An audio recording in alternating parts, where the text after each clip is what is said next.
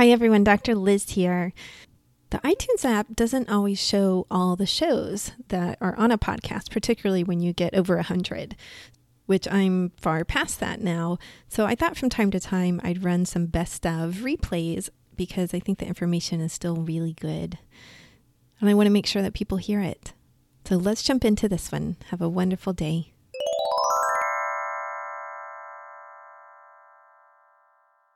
Hi everyone, Dr. Liz here, and I'm happy to be here today. It is a South Florida morning, and we started off with rain and big bursts of thunder. That's how I woke up this morning, is like with South Florida thunder, which is different than Texas thunder where I grew up, or Texas rain where I grew up. In Florida, you can actually drive in and out of rain. It's sort of crazy when people get here and they're like, oh my God, this is so crazy. I can see the end of the rain and then drive right out of it. And it's like, yep, that's true. That's true. I always love that about the Florida rain, actually, as you can see the edge often and drive right out of it. But anyway, today it is definitely over my house and there's not a whole lot of edge going on unless I decide to get in my car today. So I thought I would talk about a book that is really, really helpful for emotional regulation today. I know the focus of this podcast is hypnosis, but it also has healing and transformation in the subtitle. So I really feel that this book helps people transform. If you've listened to the podcast for a while, you know that I'm a specialist in borderline personality disorder, working with people who have BPD or loved ones of people with BPD. And when you work with BPD, emotional regulation is of huge, huge focus. That is actually the goal of most BPD treatment, which the premier treatment for it is dialectical behavior therapy by Marsha Linehan, developed that therapy. And it is all about emotional regulation. Like, what do you do with intense feelings when they come upon you? So borderlines will often have very intense reactions and feelings, and when they enter into that state, which we call emotion mind in DBT, then often they'll do things that later they regret, or things that cause pain and difficulty for their loved ones or in their own lives too. They'll lose relationships often. They'll lose friendships, employment, all kinds of, awful stuff happens when you're in emotion mind. Now, most people can relate to this word, emotion mind. It is that state where you feel like your emotions have taken control of you, and you're not quite sure what to do. Couples will go into this too. I'm also a couple specialist. So couples will begin talking about something, and perhaps they begin fighting about something, and then their heart rates are going up. They're getting more agitated. They end up yelling at each other, or someone ends up in tears. You're in emotion mind when you're in that state, when you're saying things that you don't really mean, or that sound cruel or mean or punishing. That's emotion mind. Sometimes people describe this as spiraling. Like, I just spiraled out of control and I was saying stuff I didn't even really mean. Like, I really love this person, but somehow I was telling them that I hate them. That's emotion mind. So I have this huge workbook that I use when I work with someone around emotional regulation. It's not always a borderline, by the way. I have many people that come into me and they say, well, sometimes I just lose it and that doesn't feel good and it feels out of control. Or this happens often with addiction when someone is in recovery and they're trying to break free of addiction. They want to be able to regulate their feelings better, because what they have been doing is regulating their feelings with drugs or alcohol. So emotional regulation becomes a big, huge piece of that. And if you're familiar with the 12 steps, as I am, then a lot of the 12 steps is about emotional regulation. It's about handing things over. It's about developing strategies to when you begin to go into a state where you feel like you're going to use or act out or lose control, you have strategies to use. And a huge one in recovery is calling a sponsor. right? Like having someone to call at any moment that's going to pick up, or they have phone lists in recovery as well. In case you can't get a hold of your sponsor or someone you know, it's like, oh, here's 200 people you can call and you can keep going until someone picks up and they're happy to talk to you if they pick up because they're on that list and that's considered service for them and it helps keep them sober is the thought. So, that's one of the main strategies in recovery. Prayer is another strategy. When they say like, turn it over to your higher power, prayer doesn't necessarily mean to the traditional Christian God. It just really means to whatever higher power that someone's chosen for themselves.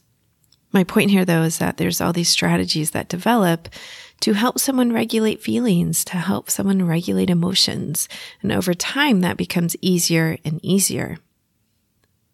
So let's get to this book that I think is fantastic, and anyone can read this and apply the concepts and help themselves regulate emotions. It is called The Mindfulness Solution for Intense Emotions by Cedar R. Coons. So this book is just excellent about laying out how to manage your intense emotions. And I'm going to go over some of what she talks about so that you get a good overview of it. So first, she talks about using mindfulness to manage your emotions. Like, what is emotional dysregulation, right? What happens? How to reduce emotional intensity. How to identify when you're in emotion mind. So some of the checklists that she has in the book, I actually use in my practice quite a bit because they're so good. Like, how do you even identify when you're in emotion mind? How do you identify when your body is overwhelmed or when you're getting close? Because that's really the key, is we want to identify when you're starting to move into emotion mind. Why? So that you can prevent it. So that you can recognize it and say, whoa, wait a minute, this is where I'm going and I don't want to go there, because generally not great decisions are made when I'm in emotion mind. And then she talks about wise mind, which is this concept that when I first heard about it, it made absolute intuitive sense to me, wise mind. But I know other people have really struggled with, what is that? What is wise mind? They live so much in a state of fear or anxiety, or so much in a state of dysregulation in their bodies or in their minds, sadness, depression, that they really have no concept of what wise mind is. And wise mind is when you combine this reasonable side of yourself and the emotional side of yourself. Wise mind lives right in the center of those two and combines them and says, okay, what's the best decision here, considering all the factors? Not just logic, not just emotion, but both of those. So she does an excellent job of explaining that in this book. And she moves into how to observe things without emotion behind it. Now, this is a great concept, right? How about if I just state what's going on without putting judgment on it? So let me give you a concrete example of this. Let's say someone is zooming along the highway and cuts you off. Now, most of us make an immediate judgment of that person, which I don't want to say out loud because I want this episode to be marked clean instead of explicit. Okay. So we make an immediate judgment of that person. Perhaps we call them a name. Well, if we go into just observing what happened without calling them a name, which is judgment, then all we have is someone cut me off on the highway. And when we do that, it allows us to generate other possibilities that give us options about how to react. So if we immediately jump to calling them a name, then generally our heart rate is going and we are a little bit angry, and perhaps that affects our own driving and safety. If we stop for a moment and say, well, actually, maybe their grandma's in the hospital and they're trying to get there before she dies or something. Or perhaps their wife's in labor. Or perhaps they're having a really bad day and they're about to be fired if they don't get to work on time. It generates all these possibilities that have us lend compassion to that person and then keeps us in a state that's healthier for us, a more stable, safe state. So that's just an example of observing versus moving to judgment. Judgment often generates negative feelings in us. there is a place for it, of course. What we're trying to do when we say, let's just observe, is delay that judgment so that it feels healthier, more balanced. So she talks about that and how to describe, observe, how to then move into participating more in life. So that's a really important piece in this. How to act effectively, how to reach your goals. So often when someone moves into emotion mind, they sabotage their own goals. They sabotage themselves. They're thinking just of the emotional piece or what's being done to them as a victim, how they're being wronged. And that's not always effective for reaching your goals. It is a piece that's important that we acknowledge if someone is truly being wronged. But once we acknowledge it, what do we do with that information to still then reach our goals? And how do we not let that get in the way? So she goes into that in this book. And then she talks about letting go of suffering through acceptance. So a huge piece of dialectical behavior therapy, DBT, is radical acceptance. And this is a concept that my clients absolutely love. I've never presented this to anybody who was like, I hate this concept. Okay. They absolutely love it. It's difficult for people to move into radical acceptance, but the more you practice it, the easier it gets. And radical acceptance is really about saying, okay, this is what happened. I can't change this. I can't go back and redo. I have to move forward. So she talks about different ways to be able to do that, to be able to move into acceptance so that your suffering is really taken off of that, so that you're able to move out of feeling like you want everything to be different. And believe me, I've been there in my own life. I lived in that place for many, many years before I really began to move into this concept of radical acceptance, of accepting what's happened. And now what do I do? So it's been an important concept in my own personal life as well. I totally get when someone is stuck in wanting to change the past. I totally get that. Wanting things to be different. Wishing they had done or said something different. Wishing my Texas accent is coming out, right? Wishing they had done something else, right? Wishing that they had made different choices. They had gone somewhere else for a job, or they had gone somewhere else for college, or they had married somebody else, or they had dated somebody else, or, a million different scenarios that it's easy to get caught up in if you want to go back and change the past, or you live in the past. Wishing they hadn't ignored something, that often comes up for people. I really wish that I had decided not to ignore that I had decided to address it. Why did I ignore it for so long? That's a common thing that I hear. So when we're stuck in that place, we're not in radical acceptance of what is now, what we did do, take responsibility for what we did, and then saying, okay, now what do I want to do? What do I want to achieve? How do I want to be? How do I want to feel? So all of these are really important and under our control. It's just a matter of learning some of these skills for them. So I highly recommend this book.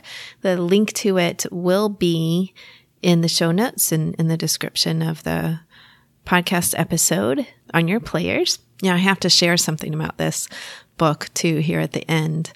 I had a client that bought this book and loved it. And so I said, okay, I'll read it. And I downloaded it on my Kindle. I absolutely loved it.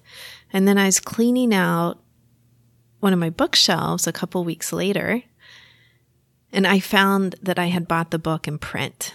Okay? Like, this is crazy. I had the actual book in front of me. I had bought it years before. And when I saw it, I was like, oh my God, I had bought it and never read it. This happens to me. Like, I want to buy a book, I want to read it, and then I just don't get to it because I generally read several books at once. So when I saw that, I thought, oh my gosh, you read something when you're ready. That's how it's always been for me. Like, perhaps I wasn't ready to read that book back when I bought it a couple years ago. And now it's able to resonate, and I'm able to absorb the concepts very quickly, very easily. Perhaps I wasn't ready before. So I just want to share that with you, that that's definitely true in my life. And perhaps you'll be ready for this book. Perhaps you won't be right now. Either way is okay. The other thing that happens with me is that some book will start to pop up in my life. Someone will recommend it and I'll say, okay. Occasionally I'll go immediately and get the book, but usually not, because I am reading lots of books pretty much at any time in my life. Then someone else will recommend the book. That's number 2. Well, if the book comes up to me a third time, then I know, oh my gosh, I have to get the book. This is the third time that someone has recommended this book to me. And usually that happens within like a couple of months. Like I've never heard of the book before. And then all of a sudden 3 people, different people or different sources, unknown to each other, recommend that book to me. So that's the other way that books often find themselves into my life. All right, everyone. I hope you have a wonderful week. I hope this book helps somebody deal with intense emotions and helps them feel happier and content and more stable in their own life, and gives them some tools about how to move towards that. Have a wonderful, wonderful week. Peace. I hope you truly enjoyed today's episode. Remember that you can get free hypnosis downloads over at my website, drlizhypnosis.com, DRLIZ hypnosis.com. I work all over the world doing hypnosis. So if you're interested in working with me, please schedule a free consultation over at my website, and we'll see what your goals are and if I can be of service to you in helping you reach them. Finally, if you liked today's episode, please subscribe to the podcast or tell a friend. That way, more and more people learn about the power of hypnosis.